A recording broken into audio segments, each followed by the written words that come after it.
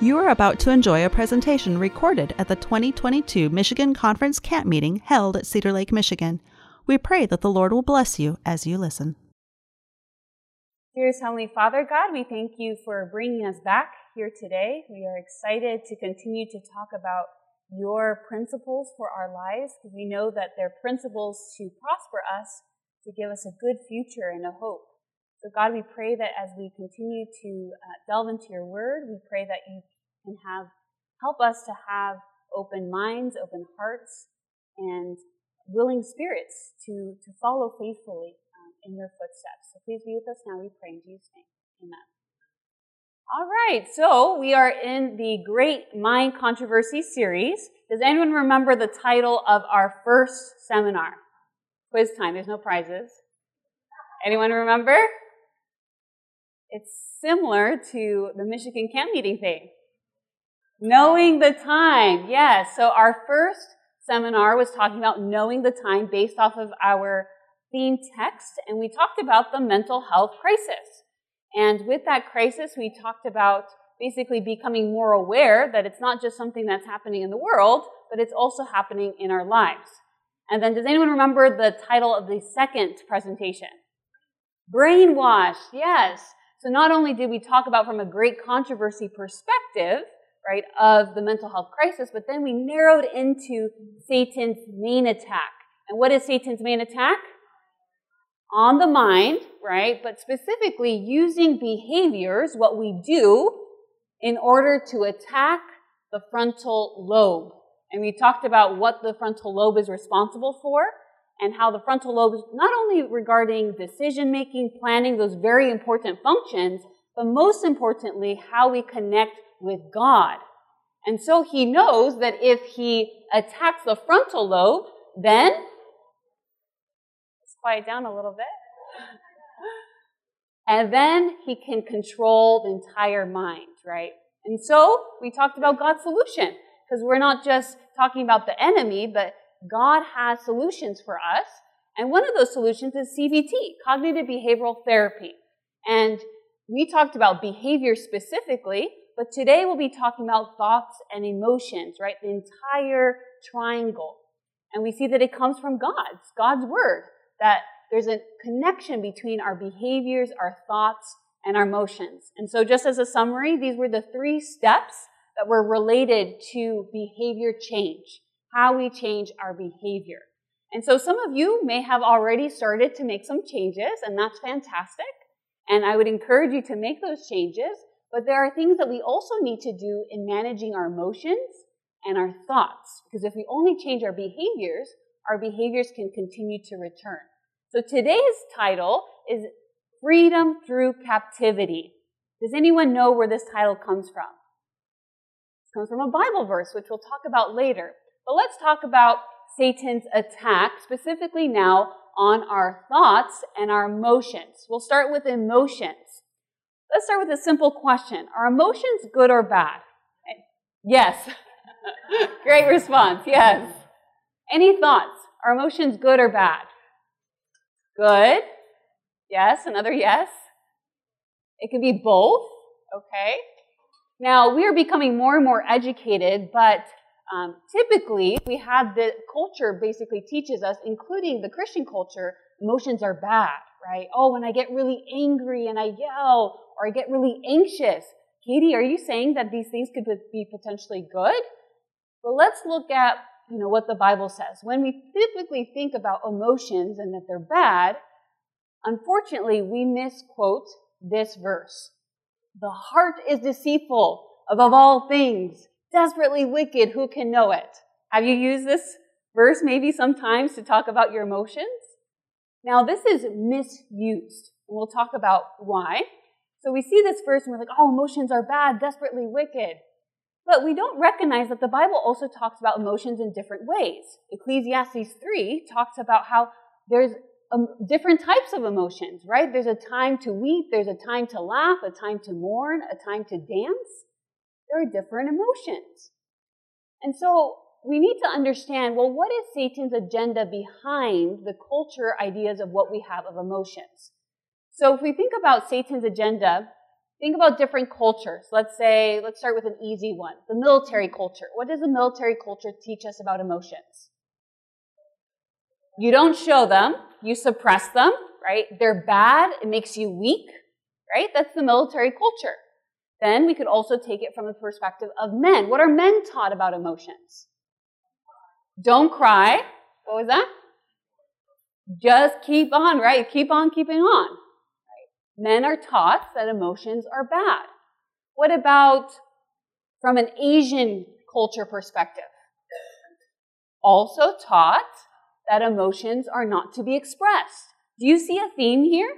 And basically, if you look at different cultures, and you look at our church culture, and what does our church often teach?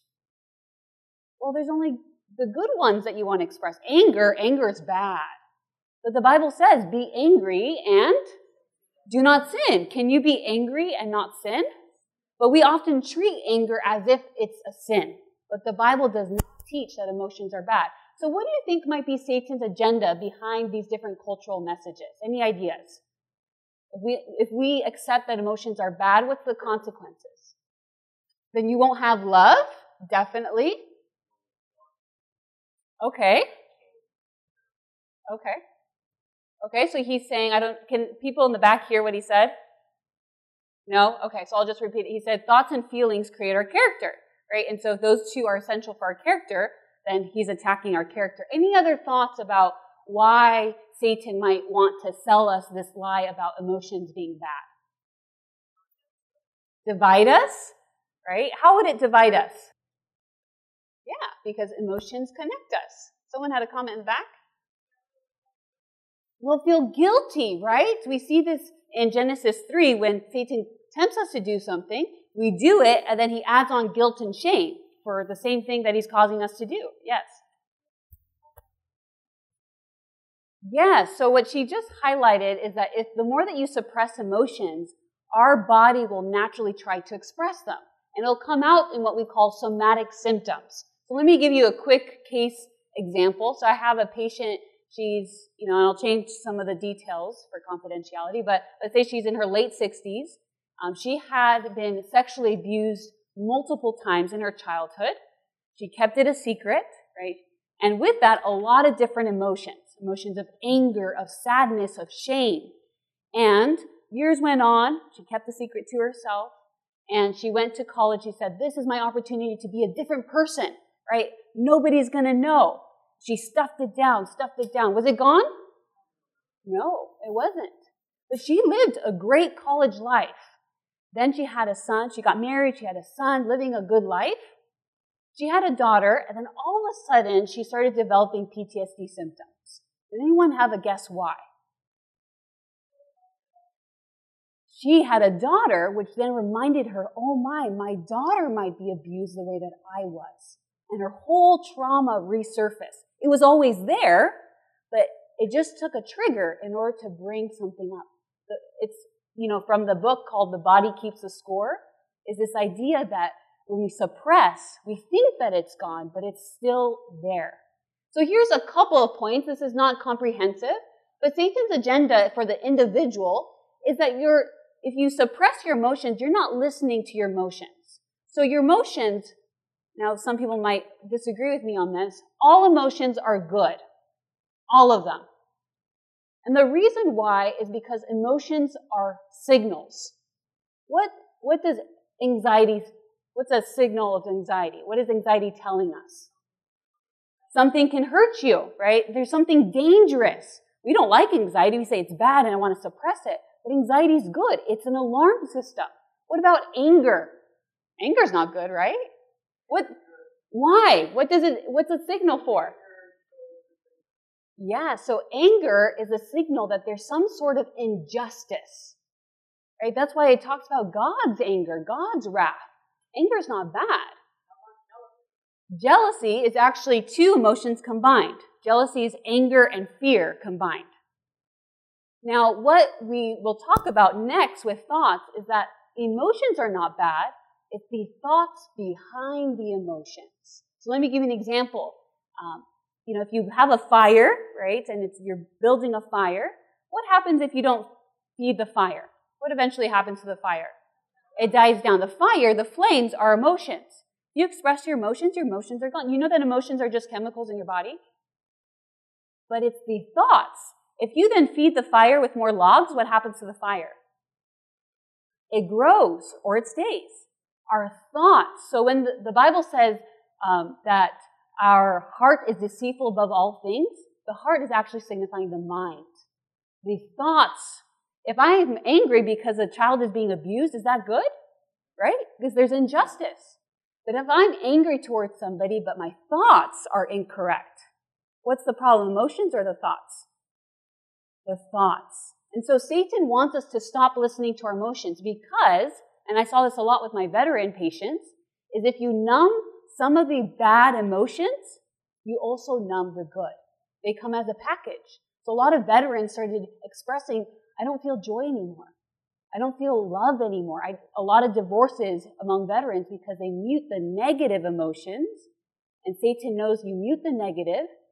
It's a package of signals that God has given us to alarm us to the world. Happy communicates, I want to do something more. And so we need to stop suppressing our emotions and instead looking at the thoughts. And I put here ICE. ICE stands for ignore, conceal, explode. If you ignore and conceal your emotions, you'll eventually explode. Panic attacks are often a result of suppressing your anxiety to the point where it then explodes. Your body's trying to express it, to get rid of it. Others, what happens is then if I suppress my emotions, there's a quote that says, if you don't heal, you'll bleed on people who didn't cut you. It's this idea that if you suppress your emotions, what happens often when you're having a problem at work and you go home, who do you take it out on? The people you love the most. So Satan knows that if you suppress your emotions, you're going to end up exploding or leaking or bleeding on people that didn't hurt you. And that causes division. We see this in our church today. People are having petty arguments and conflicts with the pastor, with the head elder, whomever it may be, because they're having problems at home. Vice versa, right? And so we need to manage our emotions. And then God, His agenda behind having us think that emotions are bad because you start hating the body and the brain that God gave you. Anxiety is a good alarm system, but now I hate my body for making me feel anxious. Yes. Yes, so He's asking what is an appropriate way of expressing. Now, we'll talk about thought work because before you express, you need to examine the thoughts behind it.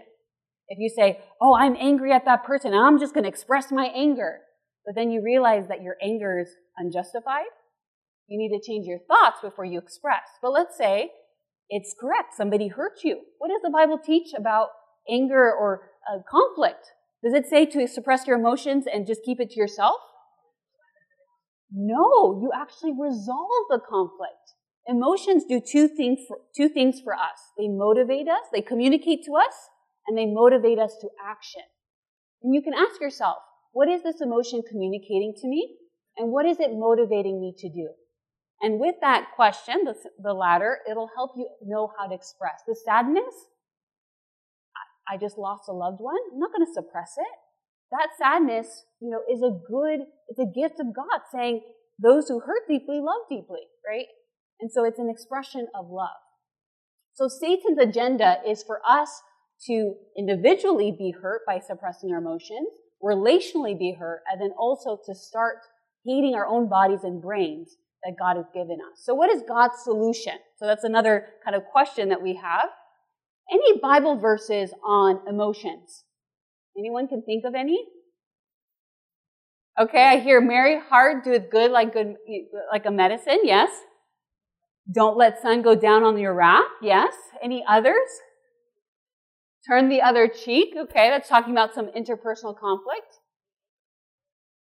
Yes.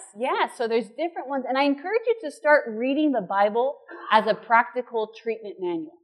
There's a lot on the emotions, especially, you know which book of the Bible talks a lot about emotions? Proverbs. Psalms expresses a lot. You can learn from David of how to express. He's very open with God. This is one of my favorite verses for emotions. It says, he who is slow to anger is better than the mighty, and he who rules his spirit than he who takes a city? Does it say he who does not get angry is better than the mighty? No, what does it say? Slow to anger. What does that mean? Someone who manages it, right? And he who rules his spirit. So are you in charge of your emotions, or are your emotions in charge of you? So he who manages his emotions. Who here has heard of emotional intelligence? Okay. Wow, a lot of you. That's wonderful. Emotional intelligence, two main components is recognizing your own emotions and then learning how to manage them. So what basically this is saying in modern day terms, it's saying the person who learns to manage their emotions will be the most successful person. That's what this verse is saying. Better than the mighty, better than he who takes a city. You are going to be extremely successful in life. EQ, emotional intelligence, is actually a better predictor of success than IQ. So if you learn to manage it, don't suppress it, manage it. Manage your emotions. Here's a quote from The Body Keeps the Score. Neuroscience research shows that the only way we can change the way we feel is by becoming aware of our inner experience and learning to befriend what is going on inside ourselves. We need to listen.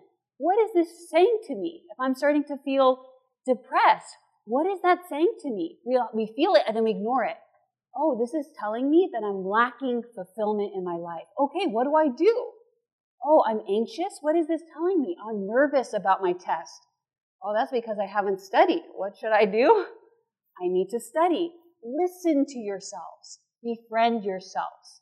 So listen to and befriend your body. Learn to manage your emotions. And then I mentioned ICE, but ACE instead of ignoring, concealing, and exploding, ACE stands for accept your emotions, clarify why am I feeling this way, and then express. Emotions are like energy that needs to be released. If you're sad, cry. If you're feeling anxious, talk with somebody, right? Address your emotions. So Satan's attack, now we're going to move towards our thoughts. So we just covered emotions, but with our thoughts, how many thoughts do you think that we have a day? Someone said millions. I mean, some of us, the overthinkers, may have millions. Thousands of thoughts, yes. We'll get to this in a bit. What percentage of our thoughts do you think are negative? Some, okay. Anyone want to venture a guess? 75%, okay. So research is not very conclusive about how many thoughts. Some say 6,000, some say 12 to 50,000. That's a lot of thoughts. 80% are negative, right? And then some others are more prone to negativity, right? As they say, the negative Nancys. 80% of our thoughts are negative. 95% of our thoughts are repeated. So different kind of same thoughts, but different versions, which is actually encouraging because we change one, we change several. Do you have a comment? So he asked, what about those really upbeat, bubbly people? Some of those are the ones that are in my office. Because they say, how do you know if somebody's depressed? They're smiling. Some people are actually very good at masking. So we could have a very bubbly outward appearance, but we could be very negative internally, right? Now, some people are also more positive internally. And that's what all of our goals would be, right? Now, what's Satan's agenda behind these thoughts? Is there a verse that comes to mind when it comes to Satan and our thoughts? He's a liar and the father of all lies, right? John 8:44. We briefly touched on this. So whenever I have a negative, untruthful thought, who's that from? Satan, right? Now, sometimes Satan suggests it to us, and then we just keep on thinking it over and over again, and then we're kind of the source as well. But here's a couple of things. We're not going to go through each one, but Satan's agenda is often distorted thinking. We'll talk about the different types of distortions. Ruminative thinking, going over something over and over and over again. It's kind of like, with certain animals where they chew food, they digest it, and then what do? They vomit it back up, they chew on it, they digest it, and then what do? Again, we do that with our thoughts. Some people, I've known clients who say, oh, and this one thing that happened to me 30 years ago. And they just continue to go over it and over and over and over again. And the way that our brain works, there's different pathways in our brain.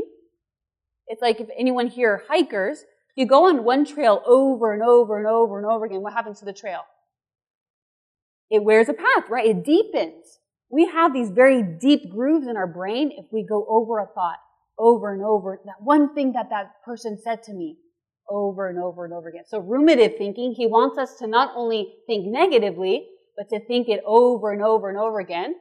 He also wants us to have avoidance of thinking. Oh, I just don't want to think about it. What might be his agenda behind avoidance? Then I don't deal with it, right? So let's try to use an example here. If I hurt a friend and I have the thought, oh, I'm a horrible person. Oh, no, it's fine. Just don't think about it. Do I ever resolve that conflict with that friend? No. He wants us to avoid thinking, which also includes positive thinking. We'll come back to this. Sometimes we use scripture to avoid our thinking. Now, of course, scripture can be used in an applied sense, but sometimes we use it to just kind of dismiss something. Just don't think about it. Now, we're going to highlight the distorted thinking part. And we're going to talk about cognitive distortions. How many of you here have heard of cognitive distortions? Okay, good number of you. And that's actually good because we need to repeat it over and over again because we kind of listen to it sometimes of like, oh, I know those. But we need to start identifying which are the ones that I engage in. So cognitive distortions, if you think about something that's distorted, it's often taking the original and tweaking it. And often the way that Satan works is he's not coming out with a plain lie. Often it comes like some truth, some lie. And that's what makes these distortions so hard to identify because there's a truth in it. So they're distorted thoughts. They're part truth, part lie at times. They often come through childhood experiences. And then as we go through each one, I want you to think about why would Satan want me to believe this type of distorted thought? Okay? So, we're going to cover some stinking thinking here. The first one is overgeneralization. This is when you conclude that what happened to you once will occur over and over and over again. So let me give you some examples. And if you have any examples, feel free to raise your hand. An example of this might be, I will forever be depressed, right? Maybe you've been depressed for a year, and then you overgeneralize to your entire life. I had a patient and I was a little hesitant about asking this, but she's like, oh, I've been depressed for so long, I'm always going to be depressed. And I know that she suffered with depression for a long time, but I had forgotten for how long. And I said, if you were to give a percentage of your life of what you've been depressed, what would it be? She's like, oh, I hope she doesn't overestimate. And she said, actually, only 12%. Because when you really look at the facts, when we overgeneralize, we're blowing it out of proportion. Another example is, how was your week? Oh, it was a horrible week. Was the entire week horrible? No, maybe some things happened, but you're overgeneralizing. Or, oh, my day was ruined. We say this a lot. What's the impact of this distortion? You just took maybe one thing that happened negatively, and then you overgeneralize it, which you are basically creating a bigger problem for yourself. And you're dismissing the good in the day, definitely. Another example, we do this with people. When 9/11 happened, we started saying all Muslims are terrorists. Is that true? No. But we took a couple and we overgeneralized. This is what happens with a lot of stereotypes, a lot of racism. Now, why do you think we do that?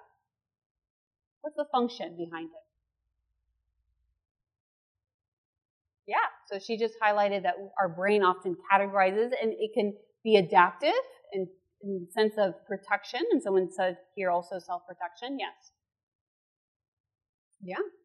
So at the core of it, it's fear and control, right? And that's going to be a highlight in a lot of these. So let's go to the next one, mental filter.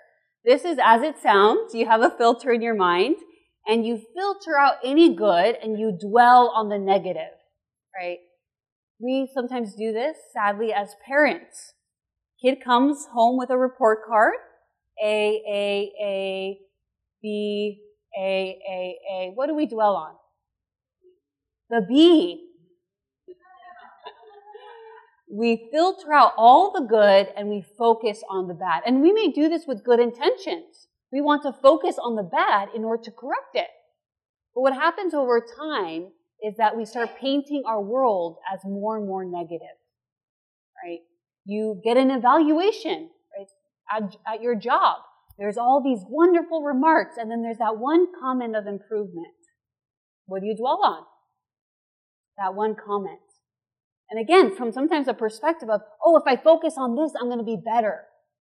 But over time, it eats at us, right? And we start having a negative perception of our child or of ourselves. Mental filter. Now, the next one's similar. They kind of go hand in hand. But this is when there's no negative in the situation, just positive, but you disqualify the positive.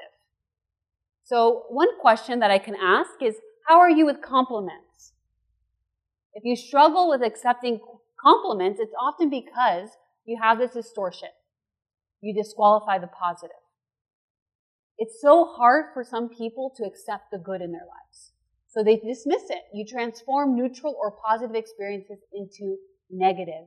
They say this one's very dangerous because you could have a really good life and still disqualify it, right? The other ones you might have negative aspects, but this one specifically, you can start disqualifying the good and only starting to see your good world as bad. Wow, we got some ringtones to our presentations today. All right, this one is a really important one. This is probably one of the most common distortions that I see. So should statements, you create pressure to yourself by saying, I should do this, I must do that. I should, I have to, I must. Now, when I first learned this in graduate school, I thought, isn't there some things that we should do? And then I get a lot of pushback from Christians because they say, well, shouldn't we go to church? Shouldn't I do my devotional? Shouldn't I? Would you agree with that? But I'm just telling you that we shouldn't have shoulds. You know, the Bible does not talk about shoulds. Now, I have a client who's a pastor, and I love working with pastors, and he's like, you know that in the original 10 Commandments, we say, oh, that's shoulds, right? You should do this, you should do that. The original language is actually not shoulds. The original language says you will. As a natural consequence of your love for God and man, you will do these things, right? Do you go around saying, oh, I shouldn't kill someone today. I shouldn't kill someone today. No, why not? Because it'll naturally not happen, right? I mean, for some of us, we have to change our thoughts. But should statements create too much pressure. And, this is important, it eliminates choice. God is not a God of shoulds. We have unfortunately made him to be that. But God is not a God of shoulds. God is a God of choice. He said, I would like you to do these things. These things are good for you. Not that you have to, not that you must, not that you should. They're promises. Yeah, the 10 Commandments are promises. And we can see that. It's a covenant, right? We see that the Israelites are saying, everything the Lord says we will do. So we will naturally do things, right, when we commit our lives to God, not that we should do things. So there's an element, a lot of pressure. So let me give another practical example. Exercise. We often say, I should exercise. That creates a lot of pressure to the point where a lot of people don't want to exercise, right? So the question is, how do we change this? You need to make it your choice. I want to exercise. I will exercise, not I should. Do you see the difference? So stop having this external pressure. Instead, have an internal desire. And I can guarantee you that if you start living in this way, I don't have to do devotionals. I want to. I don't have to go to church. I want to. Or sometimes I don't want to, but it's good for me. And therefore I want to. Or I get to, right? It's a privilege too. So one thing simple little change, start catching yourself saying should, and just start changing your language. I want to. I can guarantee you your life's going to change. The next one is magnification, also known as catastrophizing, and minimization. This is when you blow things up out of proportion or shrink them. Do you have a comment? Okay. Yeah, that's a good example. Yeah. We do that often, right? Now, with magnification, so this is when you blow things out of proportion. Let me give you an example. It's going to sound extreme, but we do this. So this was like a 15-year-old client of mine. She was really, really stressed about a test she had the next day. She's like, I'm going to fail my test. If I fail my test, I'm going to fail out of the class. If I fail out of the class, I'm going to fail out of high school. If I fail out of high school, I'm going to be homeless and living in my car, but then, so I can't pay for my car, and so I'm going to be on the streets living in a box, and someone's going to come and steal my box. And I was like, wow. I was like, I'm sort of impressed in your ability to have distorted thoughts.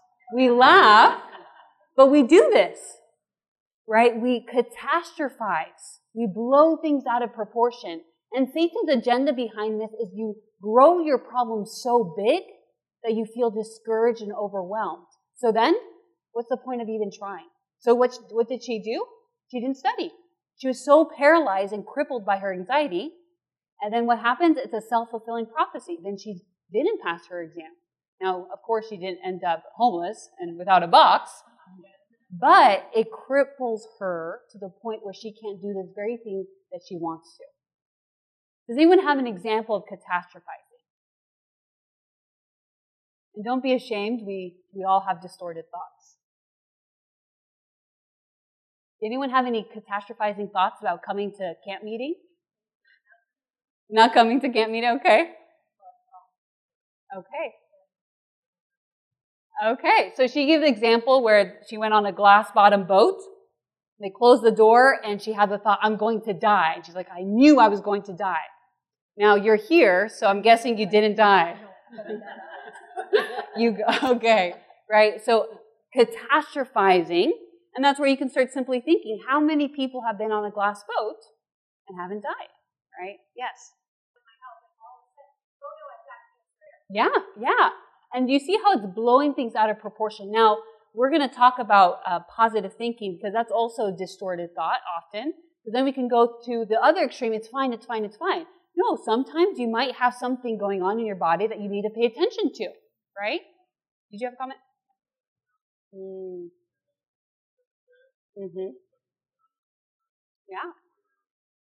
Yeah, definitely. So another example, often we apply this to our Christian walk. I did something, and all of a sudden God doesn't love me, right? It's a catastrophizing of our sin. Now, we have to call sin by its name, right? We need to acknowledge the sin, but it's important to also not catastrophize, right? Making the problem and the sin bigger than God. Yes, definitely. Insurances, you think about the news, right? It's unfortunately no longer news. They're operating from a place to cause fear to us, right? Catastrophizing. Now, let's take a moment to think about minimization. Some people have the opposite problem. They shrink their problems. Oh, it's fine. Oh, it's nothing, right? Oh, I have cancer. Oh, it's nothing. That's a big deal. So what we're thinking about here, it's not magnifying, not minimizing. Just take truth as it is, right? Okay, so here's an example of that, right? Although often, and let's maybe say instead of you, let's think about God. God is bigger than our problems. But we often look at our problems as if it's a challenge, right? Which one's bigger? God. And we're not calling God an elephant, but you know what I mean. And yet we catastrophize and we almost see ourselves as the mouse and our problems as the elephant. Personalization. So this one, there's two sides to it. Either you conclude that every negative event that happens is your fault, or the opposite of you blame other people when you are responsible for something. So personalization, an example of this would be, this happens a lot, unfortunately. Parents are getting a divorce and the kid says, it's all my fault. This happens a lot with sexual abuse. Perpetrator does something, has abuse, then the victim says, it was my fault. I was a perfect candidate. I didn't tell anyone. Right? Personalization is a distortion. It's a lie from the enemy. If there was something that you're responsible for, take responsibility, but often we blame ourselves for things that are not our fault. And if you have this distortion, you're going to see that it's a pattern in different things. You have a conflict with somebody, and you're like, it was all my fault. Right? When it might be the other person's responsibility. Now, the opposite is sometimes you have the tendency to blame others. I've been depressed because it's my parents' fault. Now, your parents may have an impact on you, but you're 50-something years old and you have choices to make today. So are you either personalizing or blaming others? This one's a very, very common one, also known as black or white thinking. You interpret events as either extremely good or bad. There's no in between. For any of my perfectionists out there, this is your number one distortion. Either it's perfect or a complete failure.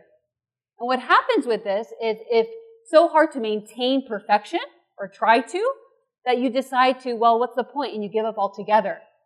So Satan really gets us as Christians. So either I'm having a perfect devotional life, or what's the point in trying? But one of my clients said this, there's grace in the gray, right? So what I tell people is don't try to attain perfection, strive for excellence. Try your best, and wherever you land, that's perfection.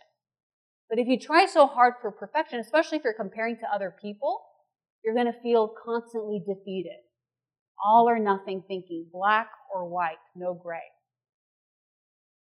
The next one is when we label and mislabel, whether ourselves or other people. You can often see these when you have the I am statement. You're doing something and then, why did I do that? Why are you so dumb? Right?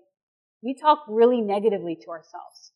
You could say, would I ever tell somebody that? Right? If they did the same thing, would I tell them that they're dumb? No.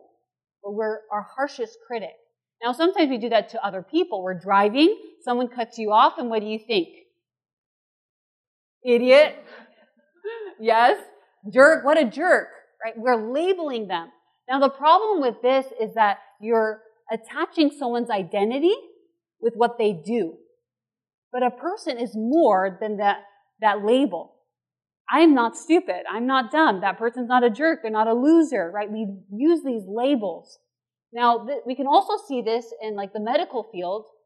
They're trying to change this. Some people are catching on. Instead of saying that person's a diabetic, they're saying that person has diabetes. Because that person is more than their diabetes. But when we attach a label, we say that that person is that's all who they are.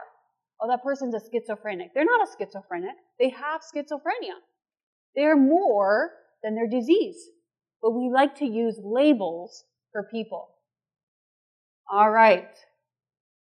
This next one, emotional reasoning. You accept your emotions as evidence for the truth. So I feel guilty, therefore I did something wrong. I feel jealous, therefore you're up to no good. Right? You take your emotions as truth. You don't examine them. Here's some other examples. I feel bad, therefore it is bad. I feel anxious, therefore there must be danger. I feel jealous, therefore you're up to something. I feel sick and shaky, my life is awful. I feel so angry at you, therefore you deserve to be punished. You use your emotions to dictate what is true. Number 10, there's two parts. So they're under the category of jumping to conclusions. These two are also two of the most common distortions. Mind reading is you assume that you know what the other person is thinking.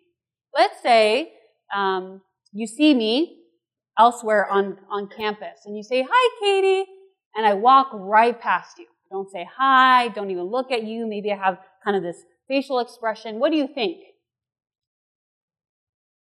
I'm mad? She ignored me? Some of you guys have negative conclusions. Oh, yeah, hopefully those are not your truthful thoughts. What are other alternative possibilities? I got something on my mind. What else? I didn't hear you. these days it's very possible, right, to be using some AirPods. So if we say, oh, she's mad, we're jumping to conclusions without sufficient evidence. Couples do this a lot. Oh, but I know him. I had a couple who, their anniversary, I think 25th anniversary, big milestone. And he's like, oh, she's quiet. She's giving me the silent treatment. She must be mad at me, right? Mind reading, jumping to conclusions. And, so he's like, okay, I'm going to distance myself. I don't know what's going on. I'm going to just take some distance. And she was mind reading. She's like, he's acting strange. He's acting a little distant. He must be mad. Now, a week went by. They didn't talk to each other. They waited for therapy. And then they found out that neither one was mad at each other. And they ruined their anniversary because of mind reading. What would we do instead? What could have solved all of that? They're like, hey, I noticed that you're a little quiet. Not, hey, are you mad at me? I noticed you're a little quiet. The reason why she was quiet was she had a lot on her mind from work. Right? So we can avoid mind reading. Don't jump to a conclusion. Gather more evidence. Yes. Yes. He said when he got married, he lost all his psychic abilities. Fortune telling is also a form of jumping to conclusions, but about predicting the future. Oh, I just know that, when we get there, so-and-so is going to be there, then she's going to talk to me a lot, and she's just going to talk and talk and talk, and, right? We're jumping to conclusions. Oh, I just know that, if I go to that presentation, this will happen. Right? We jump to something without knowing. Does anyone have a superpower about predicting the future? Does anyone a prophet here? We don't have the ability. So when we predict that the future is going to be negative, it becomes a self-sabotaging thought. Then I'll act in accordance to that, and then you actually take steps to ruin your own future. So don't predict that things will happen negatively. They say 85% of things we worry about never happen. 85%. You want to know what the 15% is? If it does happen, we're better prepared to handle it than what we expect. So most times it turns out better than we expect, and if it doesn't, we're still able to manage it. Think about all the things you told yourself you can't do, you can't handle, it's too much. You were able to overcome. All right, so we're going to play kind of a name that cognitive distortion. Did you know that there are cognitive distortions in the Bible? Yeah, a lot of them. So we're going to read kind of some brief biblical passages, and I want you to think about the list of the ones we went through, and I want you to call out the distortions that you see here. So this is found in the story of Abraham and Sarah. This is talking about when they went to Egypt, he said to his wife Sarai, I know what a beautiful woman you are. When the Egyptians see you, they will say, this is his wife. Then they will kill me, but will let you live. Say you are my sister, so that I will be treated well for your sake, and my life will be spared because of you. Fortune telling. He's predicting the future in a negative way. What else? I heard it. Catastrophizing. They will kill me. Right? And you can see the negative consequences of cognitive distortions. So Pharaoh summoned Abraham. What have you done to me? He said. Why didn't you tell me she was your wife? Why did you say she's my sister? So that I took her to be my wife. Now then, here's your wife. Take her and go. He was supposed to be a witness to these people. He was supposed to have trust in God, that God is bigger than his fears. But he gave in to his fears and then lied and sinned as a consequence. All right, the next one, Genesis 25. This is the interaction between Jacob and Esau. Once when Jacob was cooking some stew, Esau came in from the open country, famished. He said to Jacob, quick, let me have some of that red stew. I'm famished. Jacob replied, first, sell me your birthright. A little sneaky. Look, I'm about to die, Esau said. What good is the birthright to me? And it goes on. What cognitive distortion is this? Catastrophizing. I'm going to die. As a child, I used to be like, I'm starving. And my dad's like, no, you're hungry. Kids in Africa are starving, right? We tend to catastrophize. And what was the result? We again see negative consequences. Okay. Now, there are a lot of distortions with the Israelites, a lot. So this is just one example. So this is when they sent the spies into the land, and they came back, right, with a report, and they said, but the men who had gone up with him said, we are not able to go against the people, for they are stronger than we. Okay, seems like some truth. And they gave the children of Israel a bad report of the land which they had spied out, saying, the land through which we have gone as spies is a land that devours its inhabitants. And all the people whom we saw in it are men of great stature. There we saw the giants, the descendants of Anak come from the giants. And we were like grasshoppers in our own sight. And so we were in their sight. Catastrophizing. And what was the opposite of catastrophizing? Minimizing. So they magnified their enemies and they minimized themselves. We're like grasshoppers. And also, if you think about it, they're minimizing God and God's ability to overcome. Was there some truth in this? That maybe they were, tall, but they exaggerated the truth. And what was the result of it? 40 years. Do you see the negative impact of our thoughts? Our thoughts lead to actions.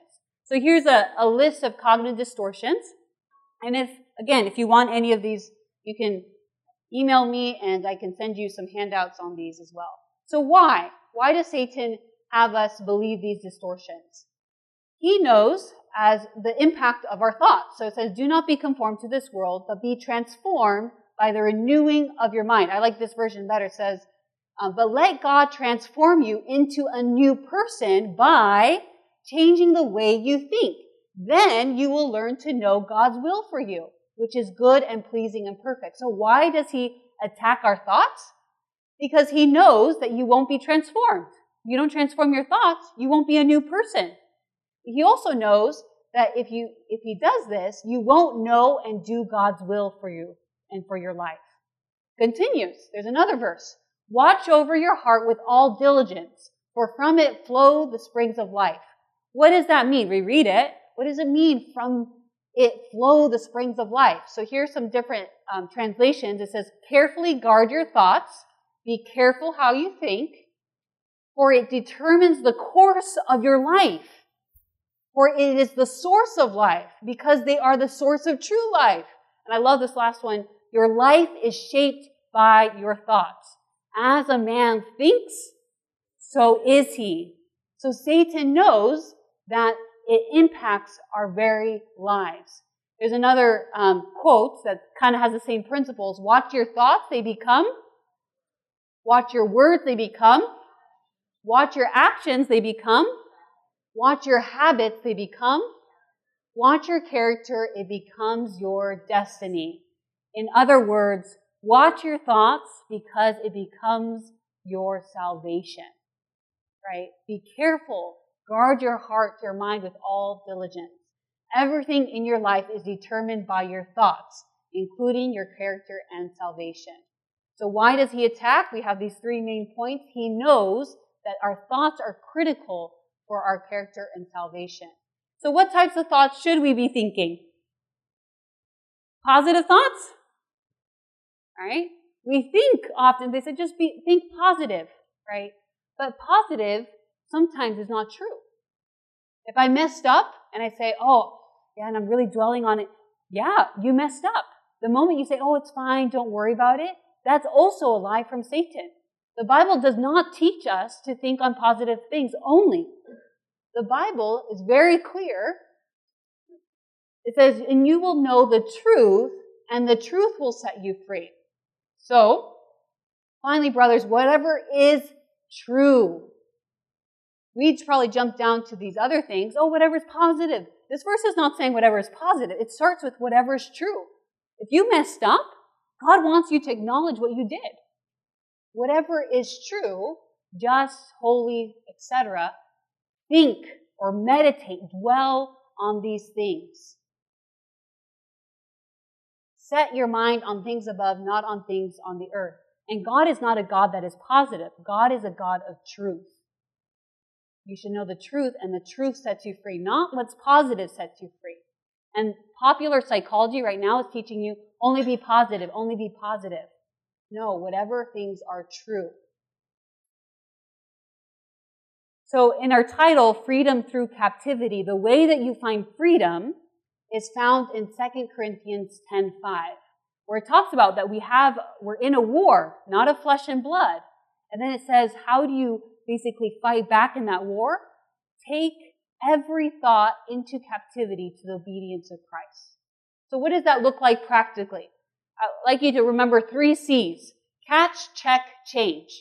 When it says keep every thought captive, catch that thought. You're having an interaction, you're feeling, angry at that person. Catch that thought. What was the thought that I was having? Oh, she's horrible person, right? Catch it, then check it. Is that thought true? Well, I'm saying she's a horrible person. Is that really true? And then change it to a more realistic, balanced, and helpful thought. I love this. You can ask different questions. Is this thought true? Does it honor God? What is its origin? Is it the enemy? Is it uplifting? Does it involve guilt? Is it helpful? Is it a temptation? Does it strengthen you? Catch your thought, check it, and then change it. Now, in therapy, what we do is we have people journal their thoughts. Because we can have, remember, thousands of thoughts. So in order to keep every thought captive, it's basically like you have a thought, you need to catch it. You need to write it down. So this is an example of what you can do, is you write down what was the situation, what were my thoughts, how did it make me feel, and then disputation is basically wrestling with the thoughts. I like to think about you're putting your thought on trial and you're giving it a fair trial by listening to both sides. If you had the thought, oh, I messed up. Okay, well, what are all the reasons that I messed up? What are all the reasons why maybe I'm not including some information? Listen to both sides. If you say, here's an example, I can't do anything right. What distortion is that? All or nothing. I can't do anything right. You say, okay, let me list all the things I can do right. Let me list all the things I can't. And the moment you list one for an all or nothing thought, you already changed the thought, right? Because you said, I can't do anything right. If you find one thing, you can do something. So this helps you to catch your thoughts, to start checking them, looking at whatever things are true and helpful. Because just because a thought is true doesn't mean that it's helpful to dwell on. Right? So true and helpful. Here are some other questions that you can ask yourself.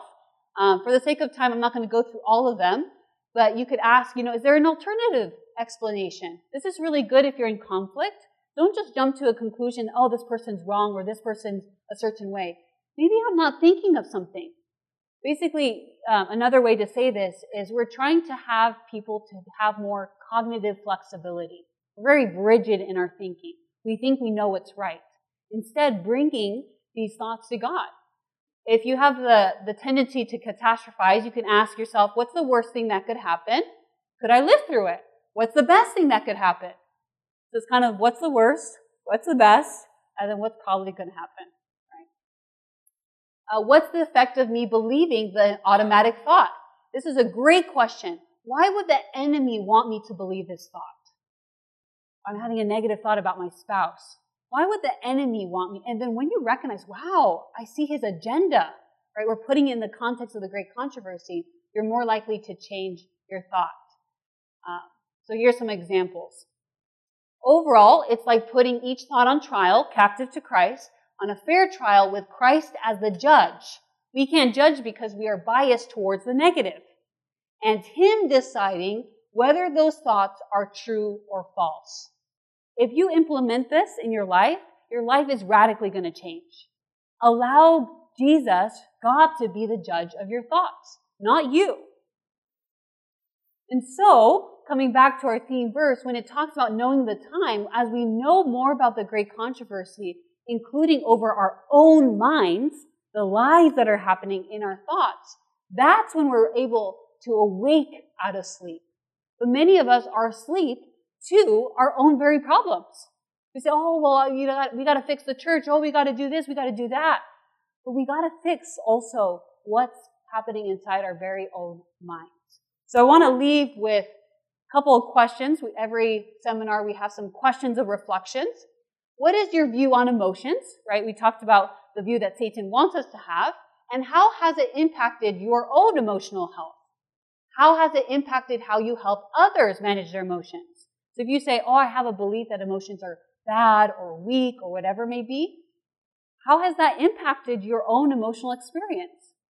How has it impacted how you help others? Then what are the lies that you've been believing about yourself and others?